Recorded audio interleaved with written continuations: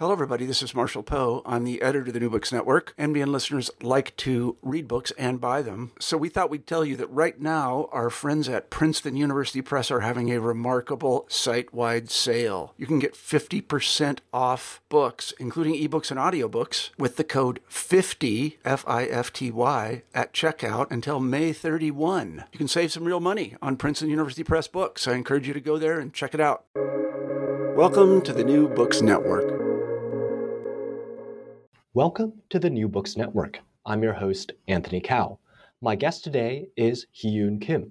Hieyoon is an assistant professor at the University of Wisconsin-Madison's Department of Asian Cultures and Languages. Her research focuses on Korean cinema and its intersections with activist movements.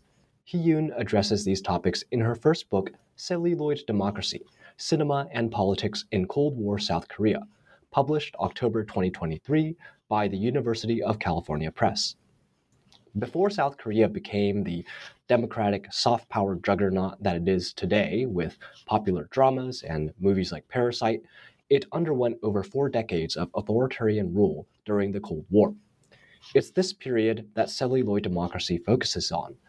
Through a series of case studies, the book explores how diverse figures, from teachers to filmmakers to activists, negotiated film production and distribution under authoritarian rule. Thank you, Hieyoon Kim, for coming on the show. Well, thanks for having me. Well, it's great to have you. Let's start off by talking about the title of your book, since it's a rather concise way to describe what it's all about.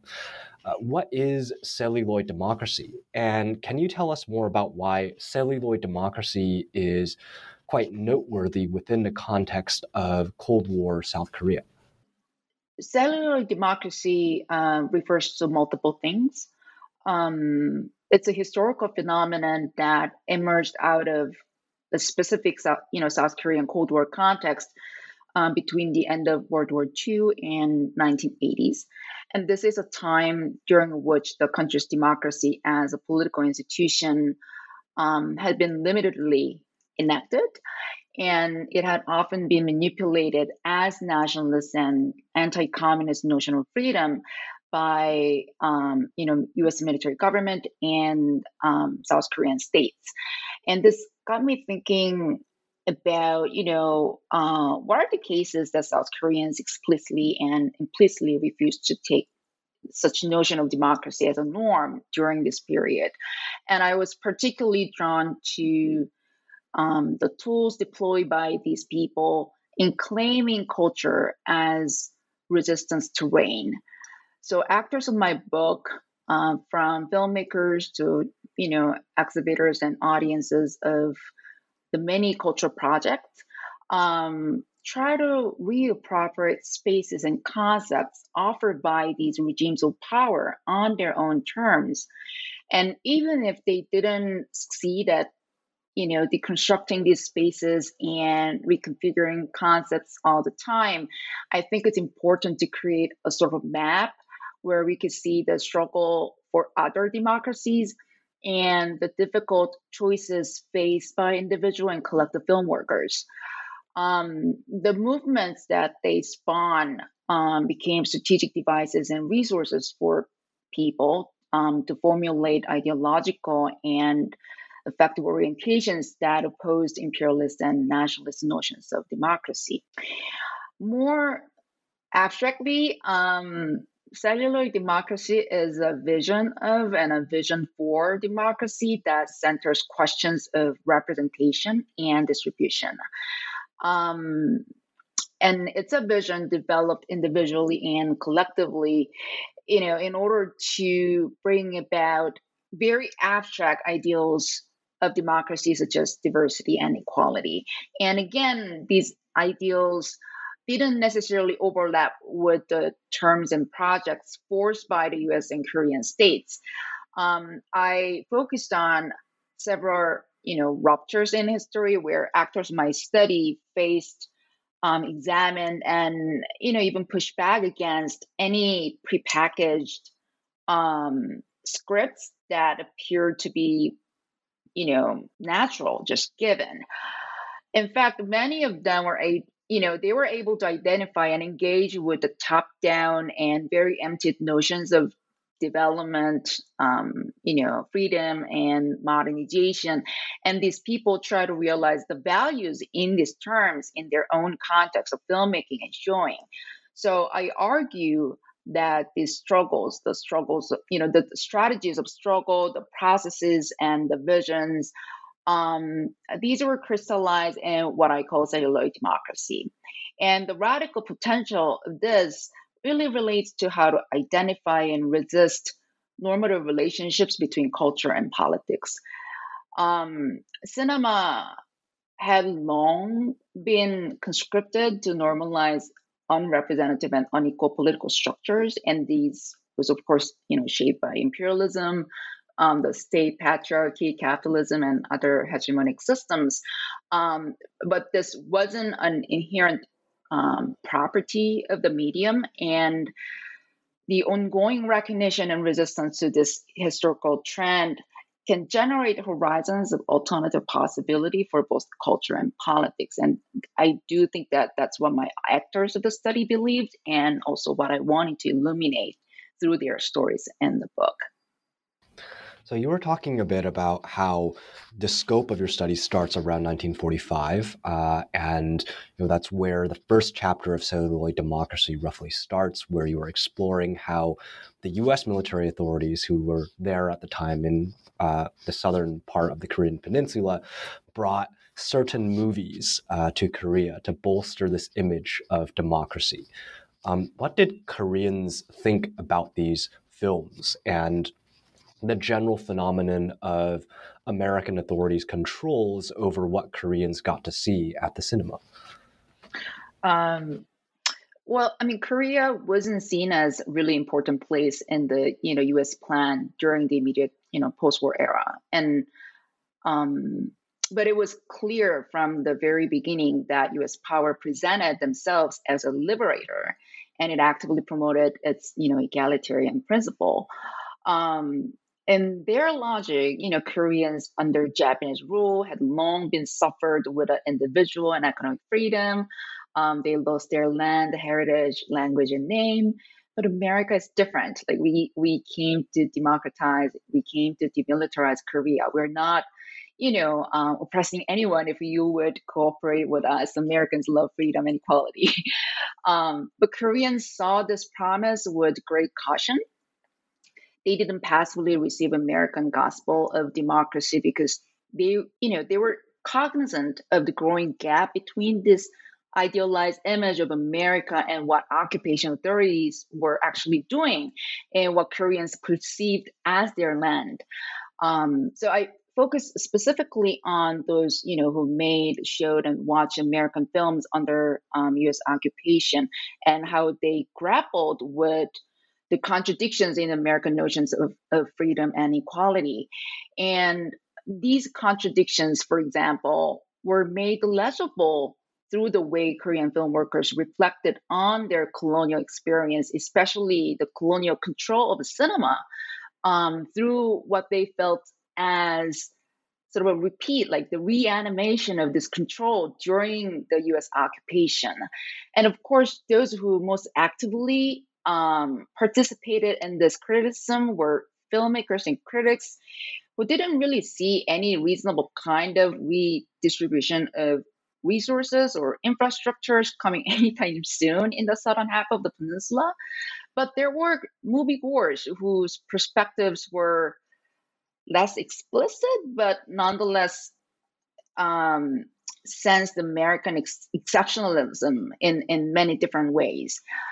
One caveat is that we don't really have a very comprehensive data or survey of local audience, but reviews and comments by viewers can tell us a little bit about the gap between what these American films were supposed to promote and how they were perceived in Korean theaters.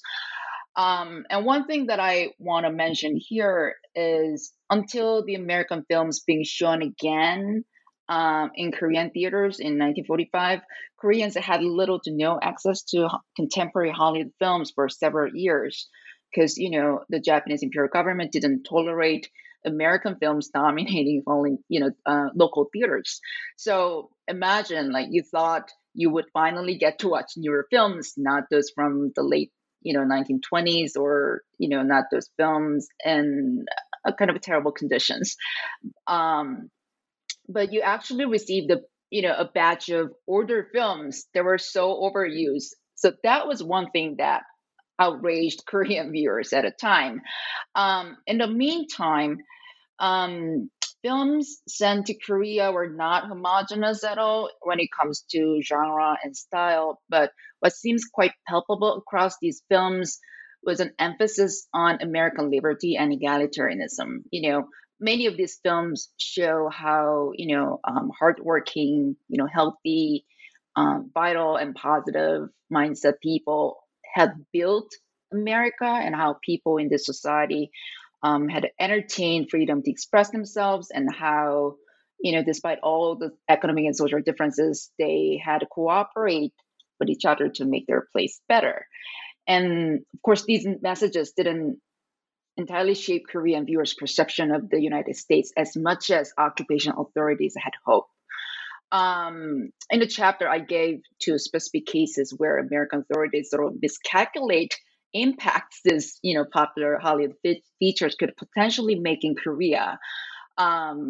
So, for example, a romance between a rich elite woman and a man from a humble background can be seen as liberating in one context, but it wasn't really seen that way in another context, which I'm talking about South Korean theater.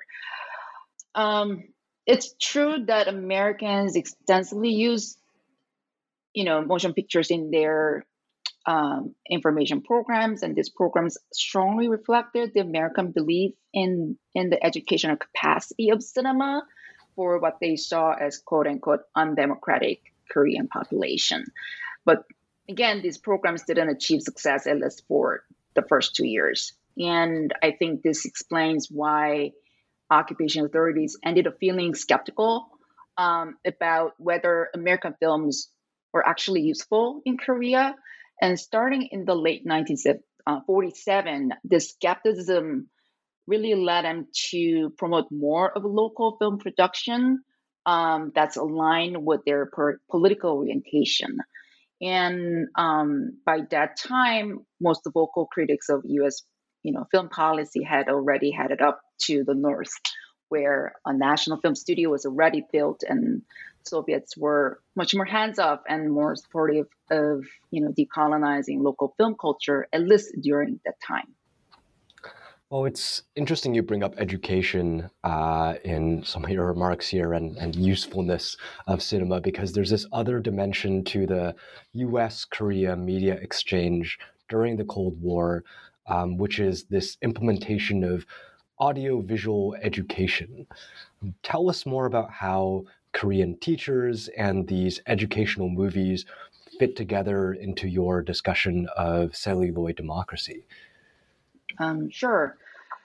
Americans and pro-American Korean elites continue to preach the idea that cinema and other audiovisual media should be used to implant democracy in post-war South Korea.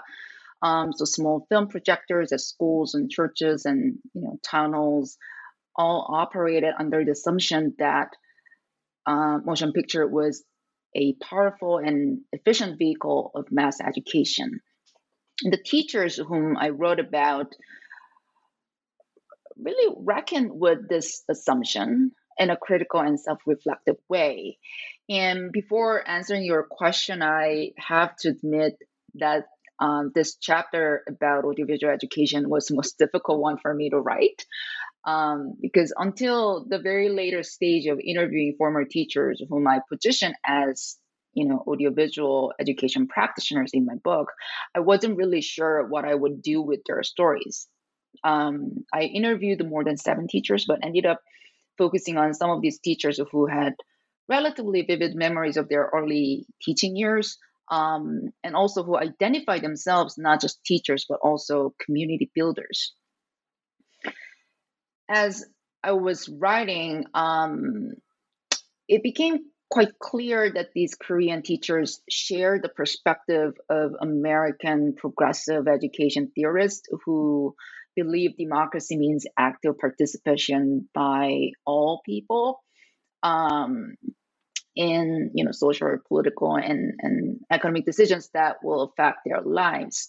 And here is where the education of children became really important, right? Because it should help them make best decisions for them and others. And in order to do that, teachers should be able to recognize each individual for their needs, abilities, and interests. And at the same time, they also should be able to help kids to understand and participate in their community to achieve a common good. So Korean teachers really valued these ideals, but they found it extremely difficult to realize them in their context. And they even noticed that there's unfair power dynamic that these American approaches were literally just thrown to them as something that they must adopt without question. Most importantly, these teachers didn't share the dominant American conviction that there is a greater educational capacity in cinema compared to other teaching tools. Korean teachers saw this capacity as not something inherent in the media, but as one that must be activated by both teachers and students. So even when they used American films and method, they did with great caution and start to make small changes. Many of these American educational films from the 50s emphasize how students and teachers can co-create classroom as a community, and cinema as a technology plays a really important role in cultivating this nurturing and dynamic environment. And American, educators and practitioners in Korea were sent to Korea as the Peabody team. They actually, mobilized these resources in their workshops and lectures that were given to Korean teachers. So my interlocutors, these teachers used some of them in their teaching, but the problem was Korean teachers found these films really difficult to be placed in their classroom as they were. So they had to, reestablish a context where these films were brought in for students. They had to appropriate this type of films to initiate a completely new conversation. So, for example, one teacher had students engage with a set of self-reflective prompts like why did they come to school, and why did they want to learn, and what were the barriers for them to speak up in classroom, or what modalities or mindsets would be useful for them to tackle those barriers. So when using this type of prompts that help them to center the American focus in these films, these teachers manage to facilitate conversations in a way that cultivates students' capacity to think and speak in a collective setting, and allowing more diverse voices and ideas to enter the classroom in this way was the first step toward changing education to many of these teachers. Another important dimension of this teacher's work is that they reconfigured the cinema as a democratic medium for community building outside the classroom. At first, they wanted to create some sort of a support group. As young teachers in a very vertical school system, they wanted to find other teachers in their district who would like to do something different or share, teaching tools.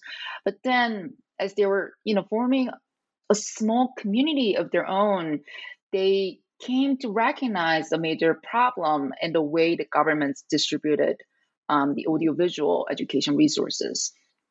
And back then, starting in the late 1950s and early 60s, South Korean government significantly increased its investment in audiovisual education. They purchased more projectors, made more education films, and built specific institutes for this type of education in major cities, but these are all executed without concerns about how audiovisual education could actually benefit both teachers and students.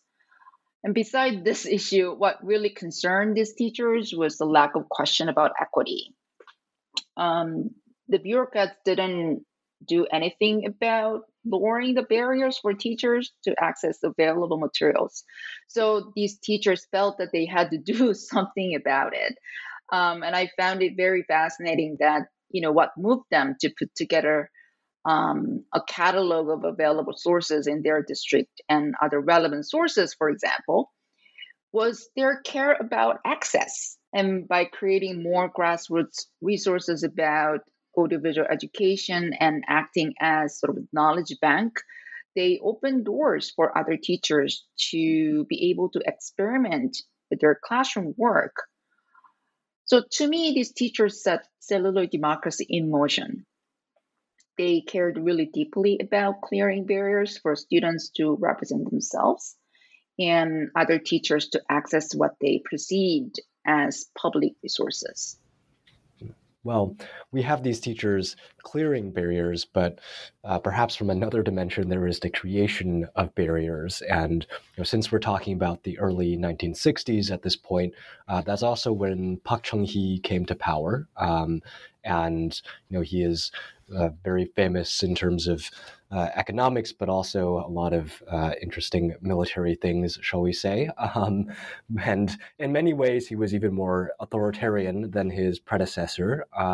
So as you discuss, it is not actually until Park Chung-hee's administration, starting in the early 1960s, that South Korea starts seeing the institution of formal film censorship mechanisms. Tell us about these mechanisms and how filmmakers navigated those during the 1960s and 1970s. Sure. From the early post-war era, any film that was to be screened in public had to receive approval from the government. And starting in the 1963, with the promulgation of the first comprehensive film law, the government banned production or distribution of any film that portrayed the communists in a favorable light, violated public moral codes, or spread fake news about the government. And filmmakers and industry leaders have not been happy about this regulation, of course. What the state censors aimed to ban was direct enough, but the way they went about it was quite unclear to them. Censors could just say, "Oh, this character is antisocial," or "This character is just, pro-communist," without any specific definition or clarification. And then what happened in the middle of 1960s was the state revised the film law and added a pre-filming censorship. And this action was justified as a way to avoid, painstaking rewriting of entire scripts, or, reshoots of scenes, or even bans on entire films. But in any case, film companies were now required to submit scripts to the Board of Censorship before these scripts were filmed. So the censors now had three options when evaluating a script, even before evaluating a film. They could approve the script, require certain revisions to be made before approval for filming, or disapprove the script entirely. The revised law also replaced more collegial protocols of gatekeeping with more centralized procedures. Previously, there was a network of script reviewers that worked as a public mechanism to provide some feedback to filmmakers before the government's formal review. But with the revision that authorized the government to be the sole content determining agent of censorship on paper, the members of this network lost most of their power to the censorship authority. And again, filmmakers were terrified by this move. In their perspective, the review criteria were still loose enough to ban any film that was considered quote unquote dangerous to the state power and its ideologies. And the last article of the film law frightened filmmakers even more because it says, any other detailed criteria of censorship could be determined by the president. So up to this point, the exercise of state power in cinema had already caused filmmakers to be nervous when they made feature sets, especially those about the Korean War or anything that includes communist characters. It's really disheartening to see when one of the popular directors of the era even admitted that he had been nerve-wracked because all he could think of was how to avoid cuts during every second of shooting. So I see why it was driven by fear and anxiety about this new process of censorship, but also want to hang on to a possibility that what can be seen on screens is not always single-handedly determined by the state. It's not just filmmakers being subject to changing protocols and practices. So are censors, right? And even in this allegedly more serious, more violent process, the censors and filmmakers nonetheless participate in a conversation that constantly shaped and reshaped all relevant film texts. Because both scripts and film prints were to be reviewed, this dual process of censorship actually generated even more back and forth conversations between censors and filmmakers. And of course, this doesn't necessarily mean that censors and filmmakers stood on equal grounding. But what I'm trying to say is that when the state guidelines of censorship were subject to an individual censor's interpretation, there could be room for the filmmakers to interpret them as well as the censor's language. Filmmakers could read, what they were supposed to, follow differently from the written or spoken codes. And they could represent their, positioning to censors through communication during the censorship process. And I saw this possibility in the case of a 1968 film titled A Day Off. This is a film by director Lee Man-hee that has long been known as one of the most scandalous cases where censors required filmmakers to revise the script more than twice and didn't approve shooting. So filmmakers had to just go ahead and make the film. They try to accommodate the censor's suggestions as possible as they could. Ultimately, they didn't let this film go public. They stopped revising the film as the censors would want them to do. And I found this process, especially the filmmakers' unwillingness to do more harm to their work, can challenge the previous understanding of filmmakers as mere victims of state censorship. And I'm talking about a perspective that operates under the assumption that filmmakers had little to no freedom in this process. And in my book, I sort of tackle this notion of freedom that we tend to take for granted and ask, when the meaning of freedom was primarily determined by the state power, what other kinds of freedom filmmakers could imagine in their power? And I mean, this is a really interesting chapter for me to write. Just to say the least, and I would love to hear, readers' thought on it. Yeah, certainly a very interesting chapter to read as well, given the very specific examples of the film and sort of censorship feedback and such. While we're talking about the Park Chung-hee regime, his rule and frankly much of South Korea's Cold War history and perhaps also contemporary society is quite patriarchal and conservative in that way. So even with this patriarchy existing, as you explore, there seem to be still some instances of film expression that challenge such patriarchal norms. Can you talk more about your exploration of the Haidu Women's Film Collective, and who were they, what did they do, and how do they fit into this broader narrative around celluloid democracy? Yes, Kaido is a South Korean women's collective that was formed in early 1970s. There were other film collectives that were drawn to make non-conventional, non-industrial, and non-narrative films at a time. But Kaido stood out among other groups in many different ways. One thing is it's very much committed to what its members called 실험 영화, which literally means experimental cinema. Kaido preferred this term over other terms like avant-garde or underground, and all of these terms were used by filmmakers and writers at a time, but Kaido envisioned a fundamentally new configuration of a cinema, specifically through 실험.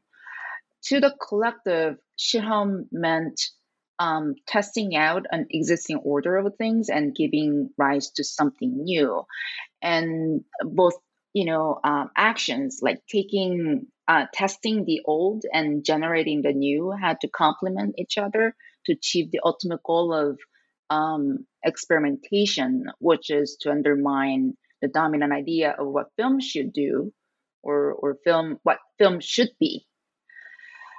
It's also distinctively a women's collective, and in the words of one of the founders, it emerged out of a thoroughly male-centered world of art and cinema. If other contemporary film collectives generally pursued reforming film languages, Kaido gravitate more towards changing the male-dominant landscape of film culture. Their concern about power was expressed through filmmaking, and unfortunately, most of their films have been believed to be lost, but it's still possible to look at other sources, such as journalistic accounts and interviews with filmmakers and audiences. And these materials demonstrate that Kaido's sense of filmmaking as a feminist labor was really pronounced early on. For example, a 1974 film, Over, criticized the society that constantly objectified women and their bodies. The film's frame is divided horizontally into three parts, and a young woman's eye in close-up are located at a center. And then the top and bottom shows, set of commercial images of a woman, like movie poster that feature an image of almost naked woman. The woman's eyes at a center directly look at the audience, and to us, it looks like she's being caught between the images of hypersexualized women, as though she's sort of, imprisoned by those objects of gaze that occupy the space. And I think, this is a quite powerful critique of what it means to be a young woman in a system that capitalized on eroticized and misogynist figures of a woman. Kaido's concern about power also expanded through their programming that opened up a space that's dedicated to discussing women's cinema. For example, they put together a really important symposium about women and cinema in 1975. And this was the first public event of its kind on this topic. And they interrogated the exclusionary culture of industry, most specifically. The film industry's gatekeeping had long prevented women from building careers in cinema, and it contributed to what Kaido saw as the absence of women on screens. And these issues were never publicly acknowledged up until this point. But Kaido organized a roundtable to address this obstacle in public. They organized a roundtable where women filmmakers spoke of their struggle. And these women, who had been credited with being the first woman to direct a Korean feature, reveal the constraints they faced in making their debut. And during the film's production, they faced numerous aggression, targeting them as a female director at almost every stage, and even borrowing equipment or, reserving recording rooms was extremely difficult for them because most resources were under the control of male film workers. And even after their debut films succeeded at the box office, they confronted so many barriers to financing their next projects. And these experiences eventually forced them to leave the country. These women really testified to the toll of cracking the glass ceiling of the field, and really stimulated honest conversations among the participants about the patriarchal system that pushed women to the edge. What's really interesting to me is that Kaido viewed this structural problem as something that had enabled the stereotyped images of women in Korean cinema, especially during the 1970s when sex films dominated the industry. In these films, female protagonists are often portrayed as sexual objects through a masculine and voyeuristic lens. And honestly, I can go on and on about this genre and Kaido's critique.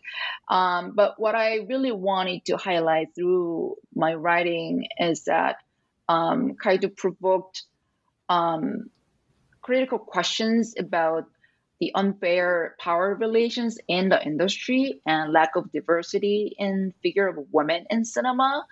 And unfortunately, these questions are still very relevant today. Yeah, certainly. I think anyone who follows Korean politics and cinema will know that there are many of these same critiques to be had, in addition to, I'm sure, other countries as well. So, a lot of cross-cultural learnings. Besides Kaido as a film collective, though, you do also dive into another film collective, which is called the Seoul Film Collective. So what is that, and how does it showcase the development of celluloid democracy?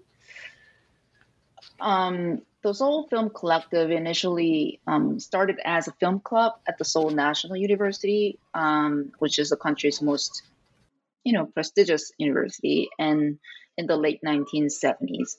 And then it sort of grew into an independent film collective in the next, couple years. This collective was not a homogenous group when it comes to each member's background and political orientation. But what tied them together was deep concern about their media landscape that constantly silenced the state violence and harnessed certain genre of the films to sort of depoliticize viewers.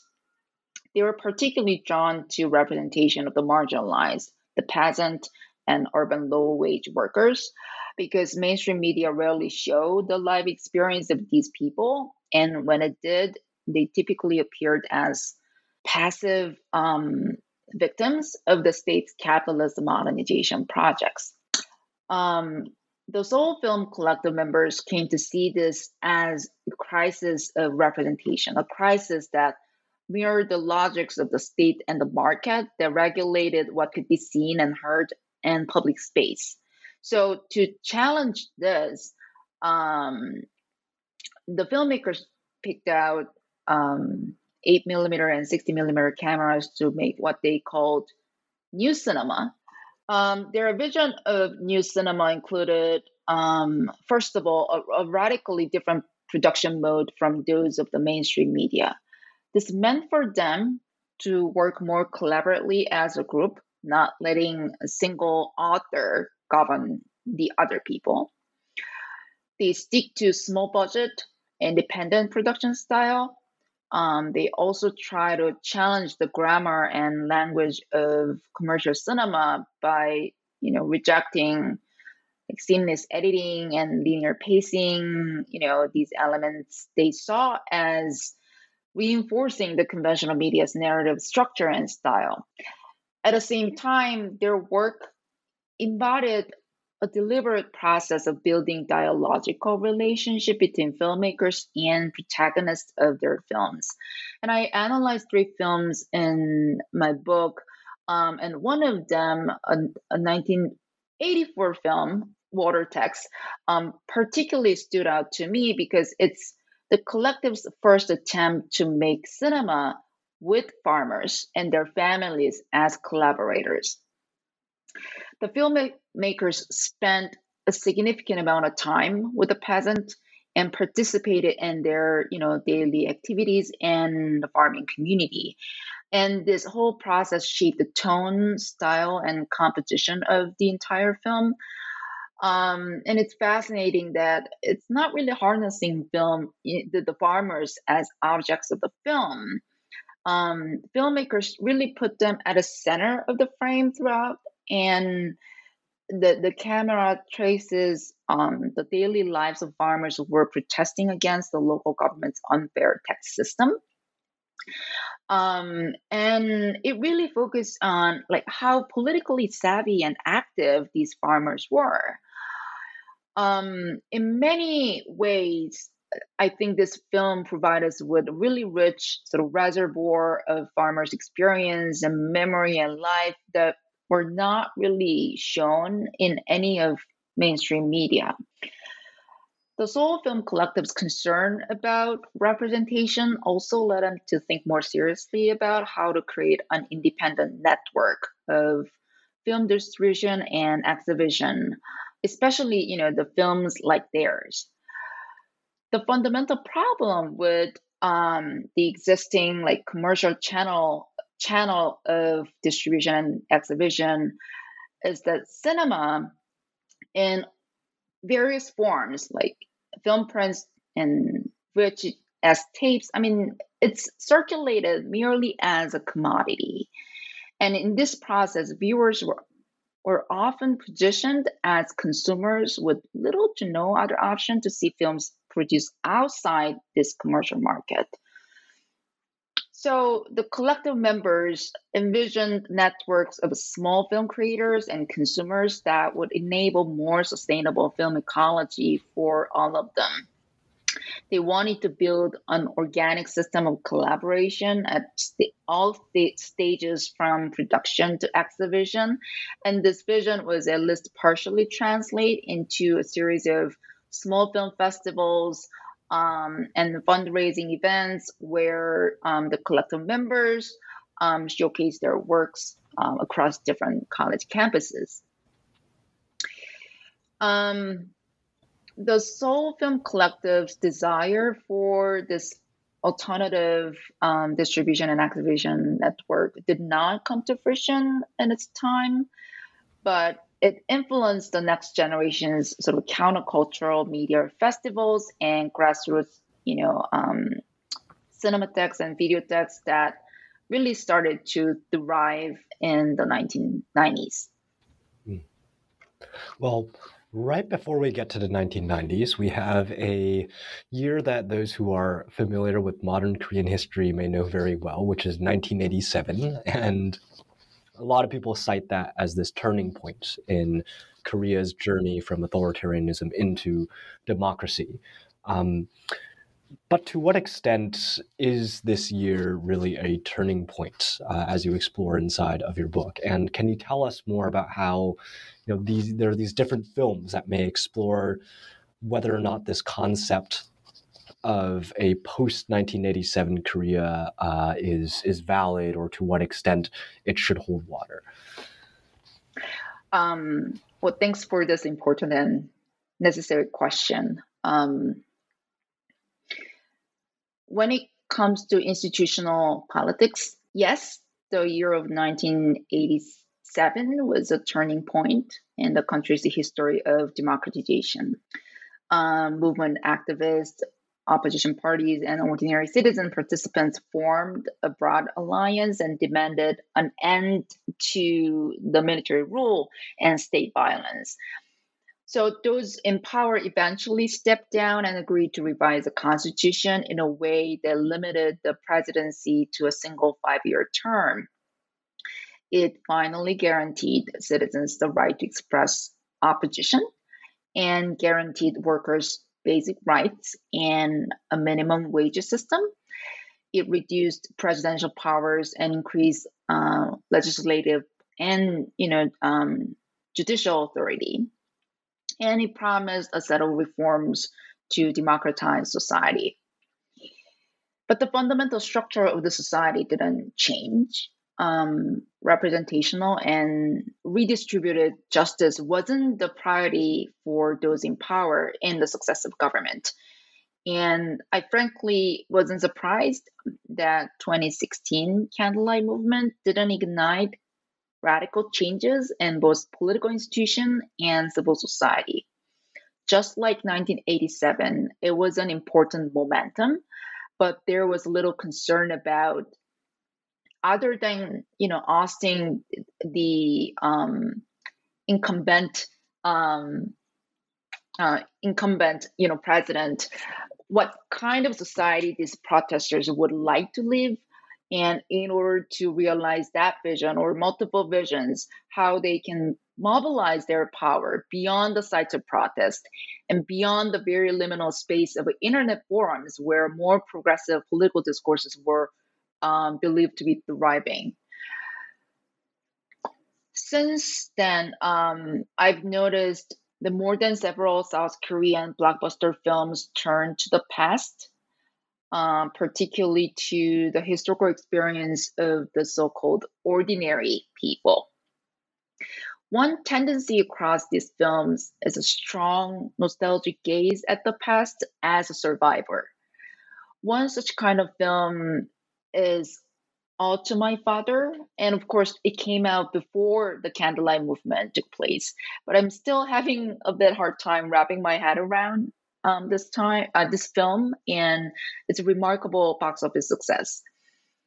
It's an unabashedly sentimental journey through some of the most important and difficult times in South Korea's modern history. And I can see that nostalgia, especially for middle-aged viewers in their 50s and older, nostalgia was definitely the driving force behind its commercial success. But it's quite striking how dangerously this film replicates the nationalist perspective on the post 1945. The perspective that I'm talking about is, often goes like, Korea had gone through a lot, but it rose from one of the poorest countries to one of the largest economy, a cultural powerhouse in the world today. So let bygones be bygones. There's another tendency across the films, especially the films set in the authoritarian era. The 2017 films like A Taxi Driver in 1987, When the Day Comes, these films all focus on a trajectory of one or multiple individuals who went against, witnessed, or involved the ruling power's repression of civilians. And they're not really, focusing on the lives of well-known political authority or activist leaders. These films present how, common people come to recognize themselves as an agent of the political action. And these films also tend to represent the past as rigorously as possible. They aim to bring the past event on the screen, like using photographs and archival video footage from the era being filmed. So it's not really nostalgic. These films often emphasize how actions of ordinary people could change the world in the past and encourage the contemporary viewers to honor their past actions. But as I wrote in the conclusion of the book, these blockbuster films fail to generate any critical questions, any self-reflective questions on the position of filmmakers or the position of viewers. Who are these audiences that entertain this restorative or even nostalgic gaze? When we are invited to identify with these gaze, it's quite easy to just believe that these difficult pasts were just complete. But Were they really? I mean, earlier this morning, I read news about how the victims of state violence in the 1980s were, really forced to deal with their own trauma and backlash against them. And backlash is not even close to what they have been dealing with. I mean, systemic denial and distortion of the memory of these survivors has been there. And now, with the populist media platforms that have aggressively spread fake news about these difficult past, I mean, I couldn't help but ask myself, like, who are we when we consume these pieces of difficult past being rendered in spectacles on screen? Um, the the 2010 film titled Yongsan was one of the very few films on the 1980s or pro democracy movement that really provoked questions about this position of audience, this position of the director. It really powerfully asks why we find some sort of comfort in treating these past movements as complete businesses when the conditions of violence and the past continue to shape our present time. I highly recommend Yongsan. Um, Yeah, I appreciate the recommendation of Yong-sun, and I think the blockbusters are interesting, perhaps as instances of studying historiography, where I mean, for American listeners, like "Ode to My Father" is almost like a Korean version of Forrest Gump, perhaps yeah, with exactly. more conservative tendencies than Forrest Gump. But yeah, certainly worth watching if you want to learn more. I wonder, are there any other films, that are a bit like Yong-sun that you might want to recommend for folks who want to learn more about democracy and democratization in South Korea? I mean, I mean, this is an interesting question. um, Two films by independent film collectives are all I could think of right now. One is a 2020 documentary titled Sewing Sisters. Um, it's about the struggle of women textile factory workers to win concessions on basic safety and health in the workplace in the 1970s. The conventional history of this era focuses so much on how South Korea's economy, grew at an astonishing rate with its textile sectors booming. So it's very rare to hear the voices of women workers who, fought for justice by organizing themselves. So that's one beauty of this documentary, I think. Another thing that fascinates me is how this film challenges the dominant narrative of democratization that has long privileged the voices of male activists and students, like more elite participants in pro-democratic movements. It's quite remarkable that these women, these protagonists, now in their 60s and early 70s, they're still radiant and radical, and their stance toward what they, you know, I don't know, their stance toward what they did doesn't really seem nostalgic. It's more reflective. It's more, I don't know, forward looking. In many ways, I think film invite us to meditate on their practices of care and solidarity that they imagine in the past, and how these practices could still embolden us even now. I also found a feature film titled Microhabitat quite interesting. In Korean, it's called 소공녀.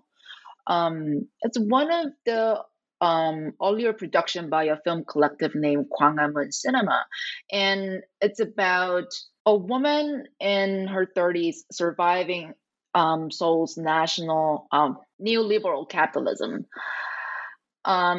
In many ways, I do think that this film provokes more generative questions about South Korea's polarized economy, precarious labor market, and social ladder than Bong Joon-ho's Parasite does.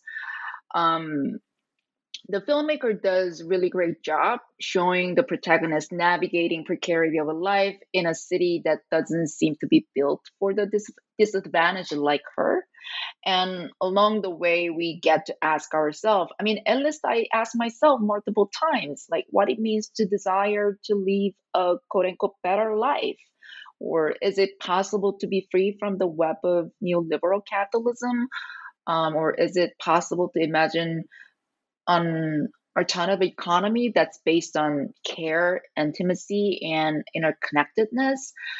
The film is slightly over on half an hour, so it's not long as a feature film, but the questions that it provokes will be sticking with you for a while. It's more like a black comedy than a dark, dry drama. Um, I mean, I don't want to give you too much detail. I would say just watch it and then let me know what you think. Sounds good. So there's Sewing Sisters, which is 2020, and then Microhabitat, which seems like it's 2017. So Yes, both are fairly correct. recent films. And I guess listeners, you can Google and find ways to see them wherever you are in the world. Well, thank you very much, Hieyoon. This was a very enriching conversation. Really like being able to dive deep alongside with you into the intersections of South Korean film and politics. And I think also just, the book provides a lot of perspective on things that are kind of implicit and provide roots to a lot of the popular Korean media that people consume today, which, don't get talked about as much, especially in English language media. So listeners, if you want to learn more about what we discussed in this episode, look for Hieyoon Kim's book. It's called Celluloid Democracy. Hieyoon, thank you very much again for coming on the New Books Network. Thank you so much for having me. It was wonderful to speak with you.